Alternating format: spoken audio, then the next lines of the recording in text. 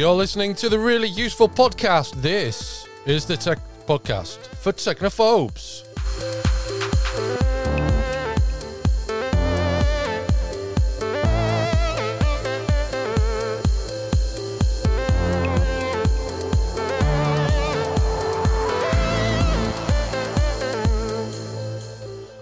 Welcome to the show. My name is Christian Corley, and I'm joined this week by Ben Stegner. How are you doing, Ben? Hello, Christian. Doing well. I wish I had something exciting to report, but I don't know if I do. So, a general June greeting for you. Yeah, it's June, isn't it? Just before we started recording, I started having a sneezing fit, and I reminded Ben it's a summer evening in May. Of course, I'm sneezing. Of course, it's now June. It's the 5th of June. Where's the year going? I spent the fever doesn't immediately stop when June hits. That would be nice. That would be nice, wouldn't it? Yeah. Anyway, so we are here with the latest tech news for technophobes, and we've got some tips and tricks, which, that's the usual pattern. Well, this week we have the news, and then we've got a look at various scams that are in operation that you need to be aware of so that you can avoid them. Before we do that, though, let's just take a look at the most recent tech news. Amazon has been forced to pay $25 million over child privacy violations. That's quite a bit, isn't it? This is to settle allegations that it violated children's privacy rights with the Alexa voice assistant. It's agreed to pay the US Federal Trade Commission after it was accused of failing to delete Alexa recordings at the request of parents. It will also pay out through its camera unit Ring after giving employees unrestricted access to customers' data. That will amount to $5.8 million, according to a filing in a federal court in DC. This is avoidable, isn't it? People have been saying for years, you need to get a handle on this. You need to be more transparent about what's going on with this. Yeah, it is kind of odd reading the story here that it says, I actually wasn't aware of this because I don't have kids, so I wouldn't have known this, but it says that Amazon promised that parents, you can delete voice recordings in general, not just if you're kids, which I know that. Yeah. But apparently it promised, it's made certain promises to parents about deleting things that their kids had said to Alexa. I mean, we've talked before, I think, you and I, about the ways that the privacy laws in the US around kids have affected like YouTube now, where every time you upload a YouTube video, you have to say this was made for kids or it wasn't made for kids. And if it was marked as made for kids, there's all kinds of restrictions on it. Yeah. Even if it's not, made for kids, even if adults would find it enjoyable or something, it's like there's all those restrictions. So it's kind of a sticky situation, I guess, where obviously the Echo itself doesn't know if it's recording a child or an adult, unless voice analysis tech has gotten that good. So yeah, I think just having a clear option for deletion is really the only way. But yeah, I'm not surprised to see this, but it's surprising that they wouldn't have made this easier to do, I guess, if that makes sense. Yeah. So that's what's happening with that. Now, the fact that this has happened, obviously, raises the potential for it to happen in other places as well, such as in the UK and in Europe and in Australia. So it'll be interesting to see how this develops over time. Now, the other thing that we need to talk about is pretty much, it's actually a breaking news story. So at the time of recording this on Monday, the United States Securities and Exchange Commission has accused Binance, the crypto trading giant, of engaging in a web of deception. So to explain exactly what's going on with Binance, I decided to give Gavin a quick call and bring him into this week's podcast. Hello, Gavin. Hey, Christian. How you doing? I'm all right. It looks to me like Binance is in a bit of trouble. But what's the real impact here? Yeah, you're absolutely right, Christian. Binance are in a bit of trouble. I'd say maybe even more than a bit of trouble. I would say they're in hot water.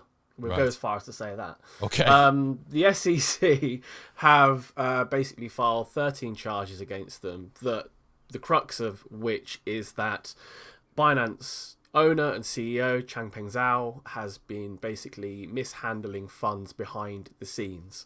Now, Binance operates two different entities. There's the Binance that most of the world uses, and there's a separate version of Binance for US investors so that they can adhere to the rules and stipulations that the SEC and the US government lays down. And that's all fine. They created the second company so that they could, get involved with the massive US crypto market. The problem with it is that the allegations say that they have been basically transferring and moving funds around between the regular version of Binance and the US-based affiliate, which is called BAM Trading Services. Right. It's also alleging that they've allowed unregistered broker deals to take place on the US platform and between the other platforms. They've misrepresented trading controls on the US platform, and they've allowed the unregistered sale of securities on the US platform, all of which are like highly illegal, and also was one of the main things that creating the secondary platform was meant to protect against, because some of those things that I've just mentioned are legal in other countries where, well, maybe not entirely legal, but they're, you can get around them in other countries, whereas the SEC is far more on it in the US.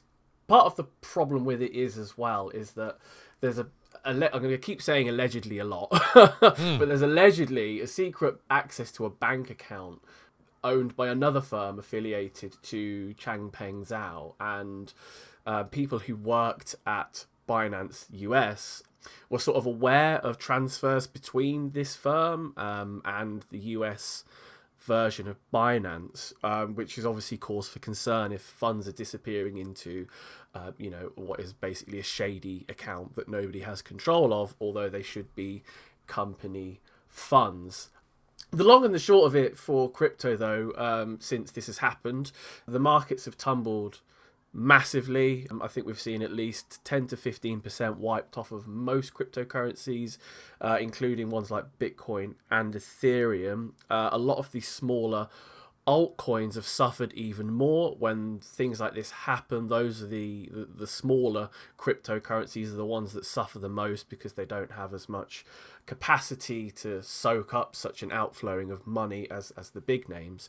And overall, it's extremely damaging, not just to the name of Binance, but to the whole of the crypto industry in general, that yet again we find a massive set of allegations for a company that's meant to be leading the way in making crypto accessible to the world, and A, they've broken the trust of many, many people, but B, it makes them no better than all of the things that crypto was meant to stand for to begin with, such as, we are going to be decentralized, it's going to be better, safer, it will be easier for people to use, and it's all lies, basically. It's baseless. It has no relevance to the regular person on the street, except for when this happens and they lose all their money.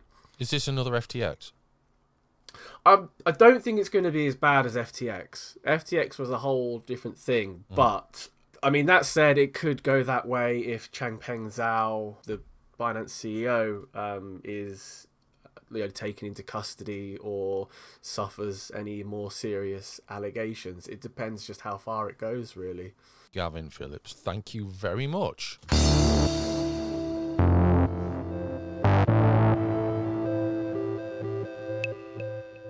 So, we're moving on to the main part of this week's show, which is a discussion on scams, as you'll gather from the title.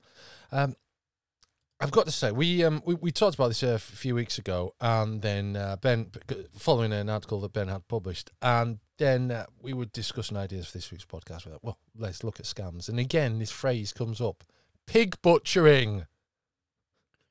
Pig butchering. Have we talked about the meaning behind it? It's kind of all blended together. It just all seems so wrong. It does. It sounds weird. It's definitely not a vegetarian. Although I did just scam, eat bacon, so maybe. Oh, okay. That's why it double sounds so standards. All right, yeah. So let's talk about. We can talk about the kind of the general idea behind it, and then I can cover a few details about my recent experience with one of these lovely people. Okay, yeah. Yeah. So basically, to cover the overview part first, it's not really as confusing as it seems. Essentially, pig butchering is the name of a scam where the intent is on, quote, fattening up the victim before the, quote, slaughter. So whereas with most scams that we talk about, some of the ones we'll talk about later, it's a very quick type of thing. You get a call telling you have to take action now. That type of scam is very intent on making you act without thinking so that you send money to a scammer before you realize what happened. This type of scam, on the other hand, there's a romance element to it. And so it's about days, weeks, months even, of a scammer talking to a potential victim, trying to befriend them, quotes around that, and then have them finally get into the scam and then send them a bunch of money. So this type of scam, from what I have read, originated in China, and it was actually used in China, like on Chinese people. And then when it kind of got so widespread there to the point where people kind of knew not to fall for it, people in China started attacking people elsewhere in the world with this type of scam. So pig butchering comes from a translation of a Chinese phrase that was used to describe these scams in that country. Okay. Still sounds gross. It does, yeah. You think I like yeah. So this is all about without me describing it. This is all about fooling someone, isn't it? Basically. That's right. So there's often a romantic element too. So the way that this scam typically happens, at least in the U.S., I have had this this has been going on for over a year. I've been wanting to write about this for a while, and it took me a while to actually get a scammer on the line, so to speak, long enough where they weren't stopping to talk to me. Long enough to where they weren't stopping talking to me after a few messages. So generally, the way this works in the U.S. is that you get a text from someone, and it's like, "Hi, Mark, this is Susan. Do you remember me?" or something like that. And then you're supposed to say, "This isn't Mark." And then they say, "Oh, I'm sorry. My assistant must have made a mistake. This is Susan. I'm blah, blah, blah." And then if you keep talking to them, they send a picture. It's always a young Asian woman. And then they say, "Hey, let's be friends. This is my work number. I'll message you on WhatsApp on my actual number." And then they ask if you have WhatsApp. They give you a different number, and you talk to them there. That's generally how it starts. So I've been contacted by these scammers many times, both on WhatsApp itself and through just texting, which is still used here in the US. I know it's not the same elsewhere. So I've been playing along with them, trying to get one of them to talk to me for long enough so I could document the scam and write about it, which I did end up doing and published an article last month. So I won't go through the whole thing, obviously, it's quite a bit, but I do have screenshots of a lot of the conversation. And effectively, once you move to WhatsApp, the scammer tries to establish a rapport with you. They might tell you that they don't have many friends. Usually they tell you that they are from Singapore or a different country in Asia, and then they'll say they moved to LA, Dallas, New York, whatever, big US city. They don't have a lot of friends. They want to get to know you, become friends. And then they'll just message you and say, "How's your day going? What'd you have for breakfast?" That kind of stuff. If you volunteer a lot of information to them, like you tell them, a lot of lonely people are targeted by this scam. And so they'll share things like, I don't have a girlfriend, or my mom has cancer, or whatever. And then the scammer will make up stuff like, "Oh, I'm also single," or, "Oh, I have a loved one that just died," or whatever, to kind of share a bond with you, if you will. And then over time, they'll start to slip in little bits about the fact that their uncle or their father or whoever knows a lot about crypto, and that they've invested and they make all this money. And they'll send you pictures of that. They always say they own a business in their home country, and they'll tell you that they're buying gifts for their friends, and they'll send you pictures of lavish purses and things like that. They'll send screenshots of withdrawals from apps, from finance apps like Binance, and say, "Look all this money I'm making," that kind of thing. And they try to lead you to the point where they want to give you advice for investing. Yeah. And the way this typically works is they want you to buy crypto with a real exchange like Coinbase. Buy some crypto, usually one that has like a direct one-to-one correlation with the US dollar. And then they tell you to download an app or visit a website that's phony. It might have the name of a real service, but they're sending you just a fake website. And that website is all controlled by them. It's totally fake. And they'll tell you to invest in their platform, but what you're really doing is just sending them money. You're sending it to their wallet, so there's no investment. And then on the website, they manipulate graphs and charts to make it look like you're earning money on your investment, quote unquote. And they encourage you to invest more and more, even to the point where, because this is the part of the pig butchering, right, is once you've invested, they're not happy with you just investing $500, quote unquote. They want you to keep investing, that's always in quotes, more and more money. So I've seen stories of people, they'll tell the person, "Hey, you should borrow money from your friends. You should take out a loan," all this stuff. People end up sending them tens of thousands of dollars in some cases. And then eventually, if you say, "I want to take my money out," they'll tell you that there's a bunch of fees you have to pay, which you can't pay with the money already in it. You have to invest more money. And then when you want to take all the money out, usually they'll tell you that after the fees, quote unquote, are paid, then they usually just tell you that you've been ripped off. Or it might even go further. They might have a lawyer, quote unquote, might contact you and tell you that he can help you get the money back from the scam, but he's actually someone working with them wants you to send him money to help, quote unquote, when you're just sending him money to another scammer. So it's really a mess. The bottom line of the whole story is, if you know anyone you think might fall for this type of thing, just make it clear to them. If you ever get one of those wrong number texts, it's a start of a scam. They're trying to set you up for a relationship, quote unquote. This is what they're going to do. So if you'd be interested, the linked article that I wrote has a lot of specific examples. I documented a lot of my conversation with this person, so you can see the kind of tactics they use, how they push you into investing, quote unquote, and all that. But it's really nasty. It makes me upset, and the best way to protect against these scams is just making people aware of them. So that's what we're doing here. Yeah. It's not a surprise the amount of effort they put into it, because no doubt, it's minimum effort really, isn't it, on their part? It's just typing a bit, and then once you're hooked in, that's where the real, no doubt, largely pre-prepared effort is then applied. Right, and that's what I talked about in the article, is that probably the person doing the initial, hey, is this so-and-so, that's probably a script, and then once they move you to WhatsApp, you're probably talking to like a better, but I mean, the thing that you have to remember too, and we've talked about this in the past, I think, with like the the faraway prince scammers and all that kind of thing. You might have an image in your head that, oh, these are just, poor people who are trying to scrounge together a few dollars and they don't have anything to. That's not the case. This is like organized industrial, crime, isn't it? basically. Right. When you see on Reddit, I linked to one in the article, there's hundreds of more examples of like training manuals that these people have. Like, it's all these instructions on how to emotionally manipulate people, what profile picture to choose, what to tell them that you do, how to find out if they're probably going to fall for this because they work in a certain field and they have a lot of money, whatever, how to fake a relationship. Like, they're writing so much of this out as instructions for people. So this is very organized and intentional. This isn't like one or two people that are just trying to make a few dollars from, pickpocketing or whatever, that kind of thing. It's absolutely organized crime, isn't it? Yeah, it is. We don't think of it that way because we think of that as like the mob, knocking on people's doors, but it's the same thing. It's a large group of people running a scam at a large scale. Yeah. It takes, whenever we have these conversations, and I've no doubt I've spoken about this on the podcast before, it takes me back to my first introduction to online scams.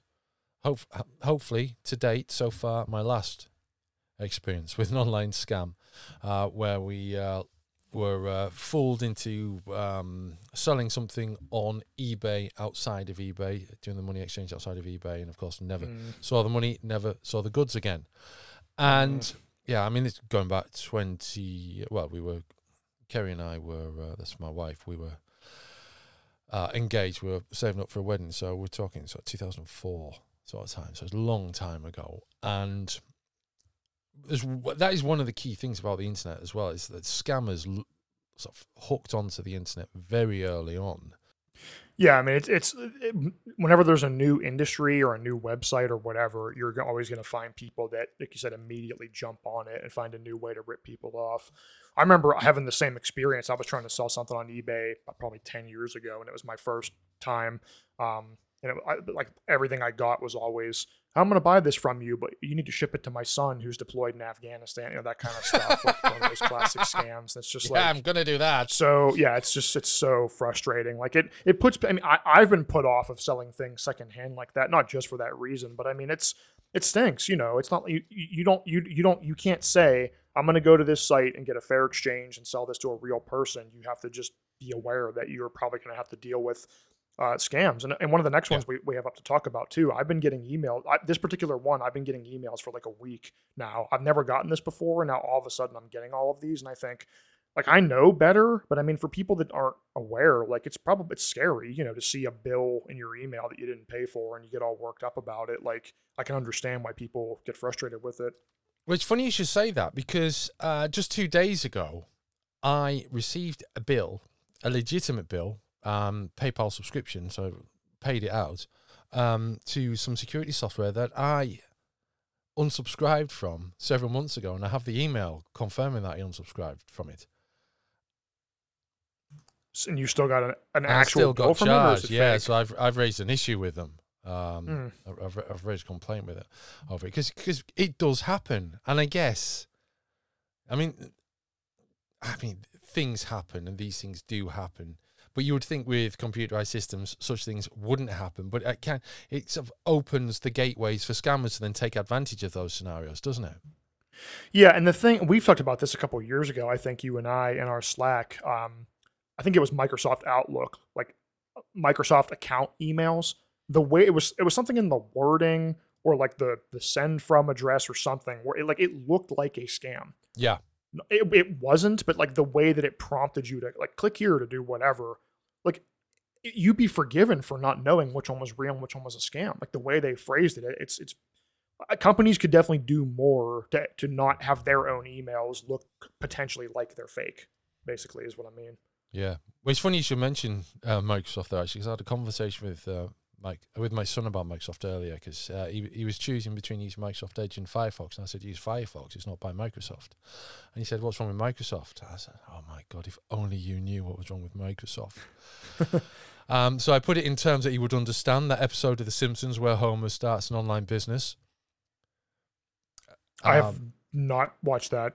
It's a very old one. He basically sets up an internet business, but basically all he's got is a computer and some desk ornament of some sort. And no one, he's making phone calls and stuff, but that's about it. Well, although he's probably ringing Moe's Tavern. It's a long time since I've seen it. But basically what happens, Bill Gates comes in with some heavies and buys him out in the style of trashing the place. And Homer's like thinking, I'm going to make some money at last. They're buying me out. But because they don't know what he does, they can't work out what he's doing. They just trash the place. And, it's obviously it didn't happen like that, we don't think.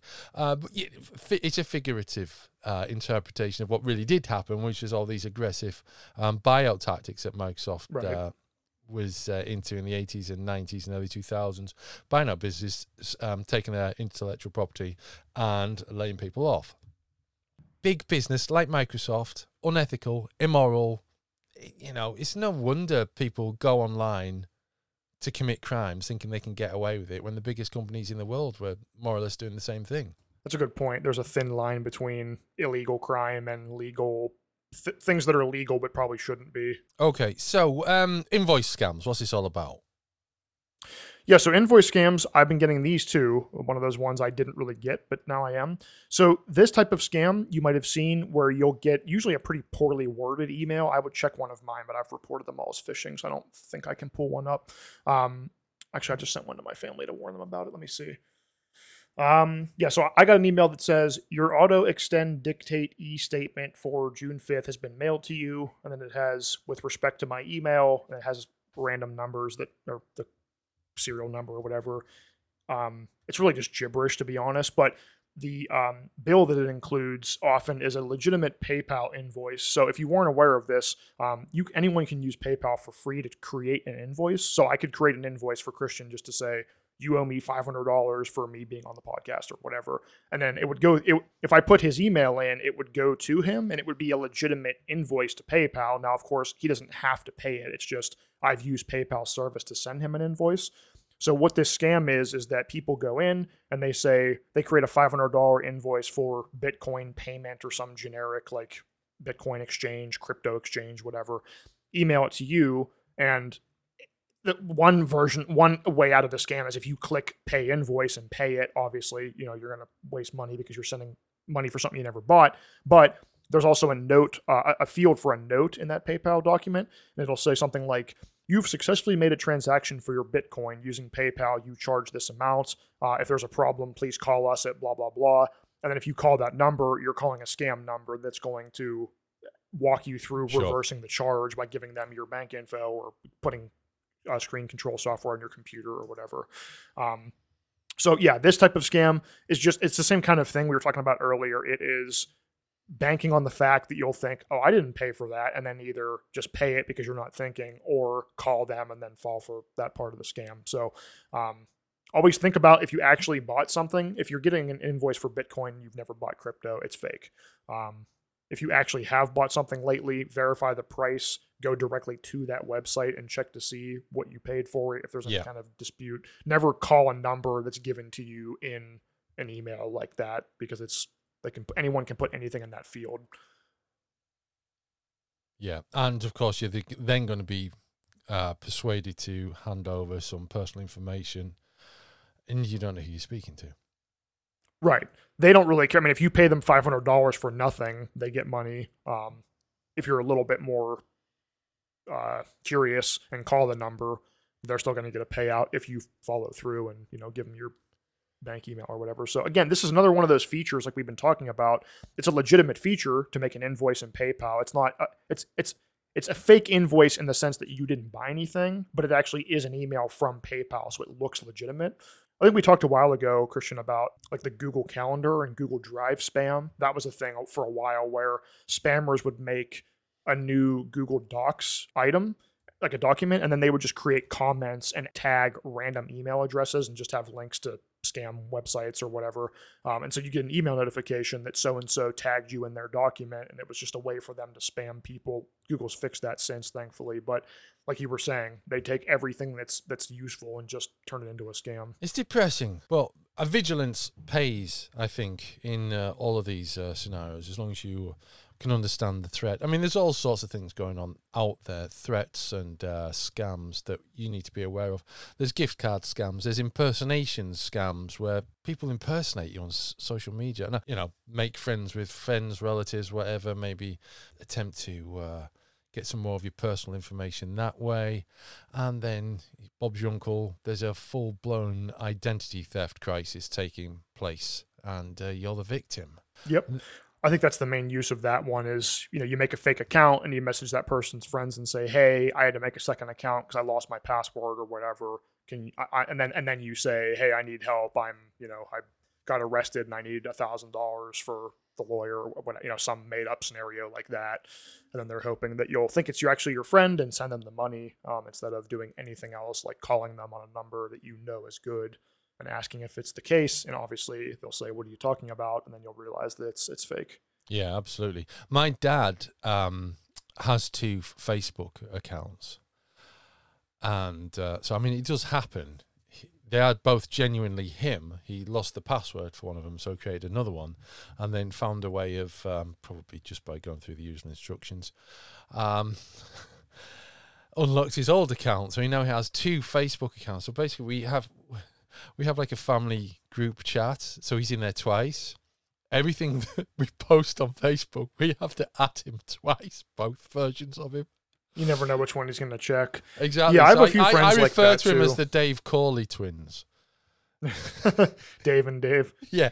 Well, he should have one that's like David and one that's Dave, so it's It would easier help, to know which one's which. Yeah. I have friends like that too. A few people who, for whatever reason, I think some people have made one because they had someone stalking them might be strong, but you know what I mean? Like they didn't want keeping track of them or whatever, so they made a second account. And that's the thing, you never know when you get that second, just because of the way my mind thinks, because of all this stuff. When I see a friend request from somebody I'm already friends with, I immediately assume it's a scam. But if they tell me that it was for a different reason, okay, but still don't like having multiple copies of a friend. Absolutely, yeah, one's enough.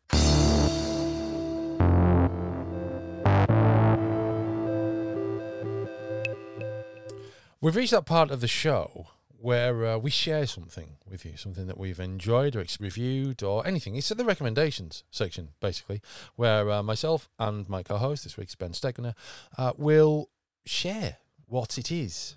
And hopefully, I mean, there's maybe some kind of persuasionary aspect to this, maybe that persuades each other to check out what we're talking about. It doesn't happen all that often, but it does happen occasionally. Ben, shall I go first this week? Yeah, you go first. I feel like I've been talking everybody's ear off here.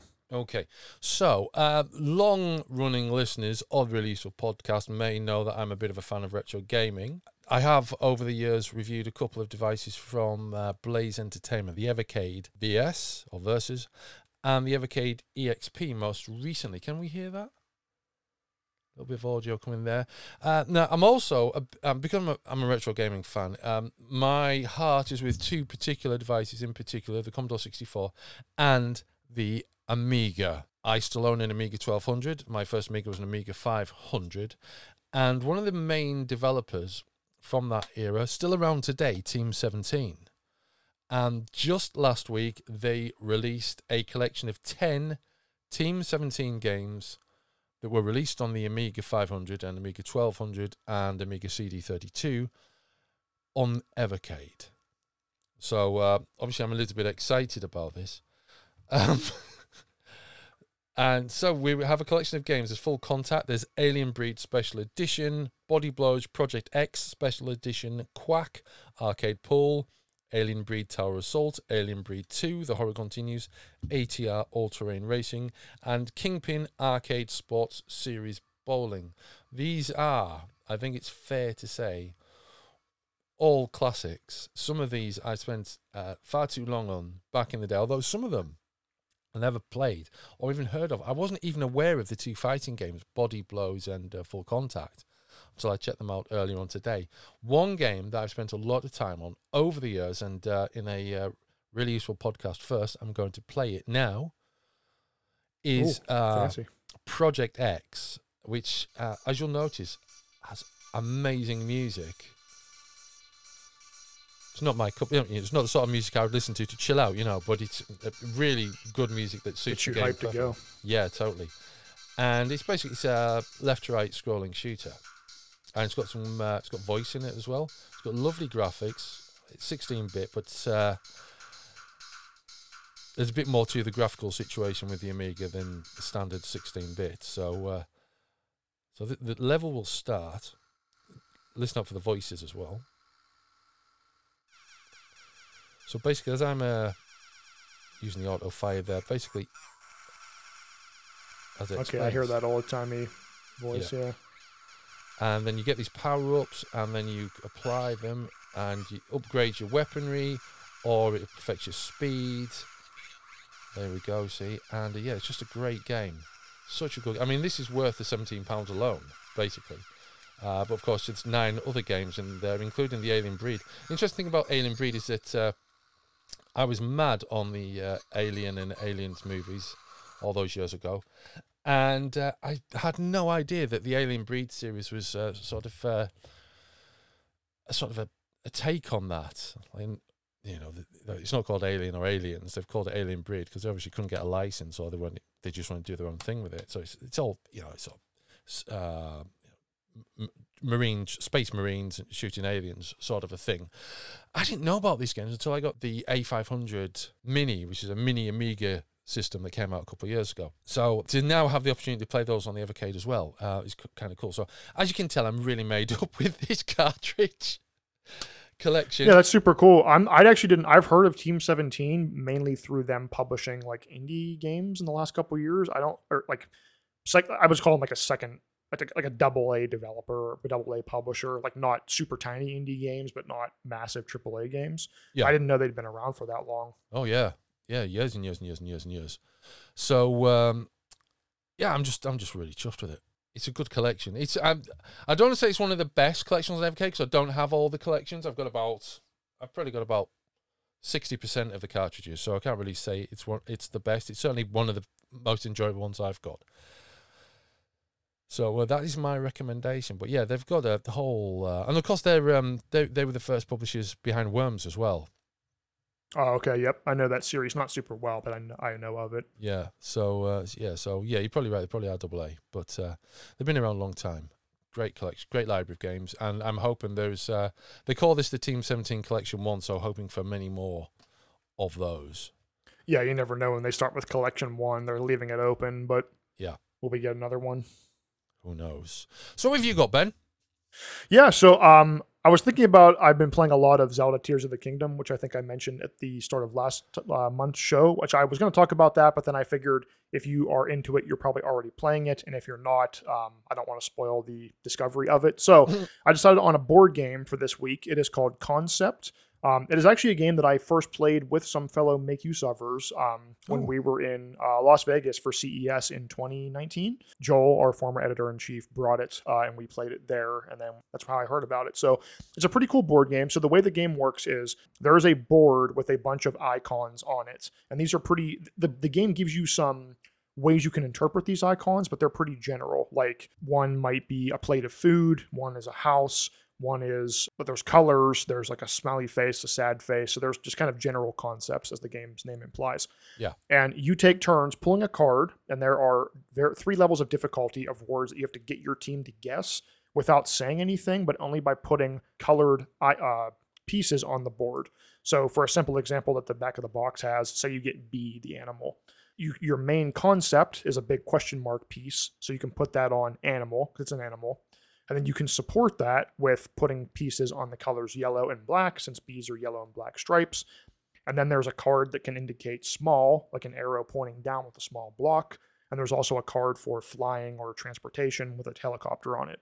So all of the concept pieces are pretty general. They don't mean just one thing. So it's up to you to choose how you communicate the item to your team, and they have to kind of interpret it. So they're allowed to talk out loud. They can say like, it's blah, blah, blah, and just kind of get to it. And as they talk, you can move pieces around, kind of see if they're on the right track, move things over, that sort of thing. So it's a fun game if everybody can see the board and you like kind of abstract things like that. What's crazy, though, is the difficulty of the options. So there's blue, red, and gray. So example card on the back of the box, the blue ones are movie theater, bee, and chocolate, all pretty simple. The medium ones are vampire, Romeo and Juliet, and the Leaning Tower of Pisa. So a little bit more difficult. The difficult ones are Eureka, Al Capone, and Nightmare. Like some of these, I think like Eureka, I have no clue how you would communicate that to people with just the pieces on the board. Although I guess, if you're clever, I think if you played this game with the same people a lot and you like were really close friends with them and you kind of all thought the same way, there'd be a good game to like test how much on the same wavelength you are. But it's a fun game, and then you're just racing to be, or not racing, you're trying to see who can get the most right in a set amount of time or whatever. So yeah, it's a fun game. It's probably one you haven't heard of before, but it's pretty general. It's a fun one. I'm looking at the Amazon listing right now, and it says minimum age recommendation is 120. I believe that's in months, because obviously you don't have to be 120 years old to play it. The box says 10 years and up. So yeah, it's a fun one. If it sounds like something you would enjoy, that's concept. And with the right group, I think it's a good time. Wow. Yeah, that sounds good. I was playing a card game, which is a bit of a surprise. I think I may have mentioned it. It was the Monty Python one a few weeks ago. So I'm kind of into easy to play games at the moment. Yeah, I'm more a fan of like social games, which I would consider this like a game where you have to like sit down and learn the rules, and it's like very stringent. Everybody has to be paying attention. Those are kind of tricky because, I mean, at least with the people that I play with, typically like someone's getting up to get a drink or they're starting a side conversation. And it's just, if not everybody has played the game before, you spend all that time going over the rules, and that kind of just cuts into your time. So I do prefer like social games that take, 5-10 minutes to learn. And it's just like a fun game where you can chat around it and it's not super intense. But I like card games too. I bought a couple games recently because I always think the idea behind board games sounds fun, and then I think, well, if I don't play it for a while, who am I going to play it with? They're pretty expensive. It's like, what am I going to get? Like, am I going to play it enough to make the cost worth it? But I do like them for something different. So just kind of tough to know which ones are worth playing. So we'll have a link for that in the show notes, along with everything else that we've discussed in this week's Really Useful Podcast. And we'll probably put a few extra bits in there as well. You have been listening to the Really Useful Podcast from makeuseof.com. This is the Tech Podcast for Technophobes. My name is Christian Corley. His name is Ben Stegner. And all the links that you need will be in the show notes. You can get in touch with us through Twitter. And if you're feeling particularly generous, or if we've helped you out with one of our shows, please leave us a review on Apple Podcasts. Otherwise, share us to anyone else you think can help. We'll be back for a new show next week. Until then, it's goodbye.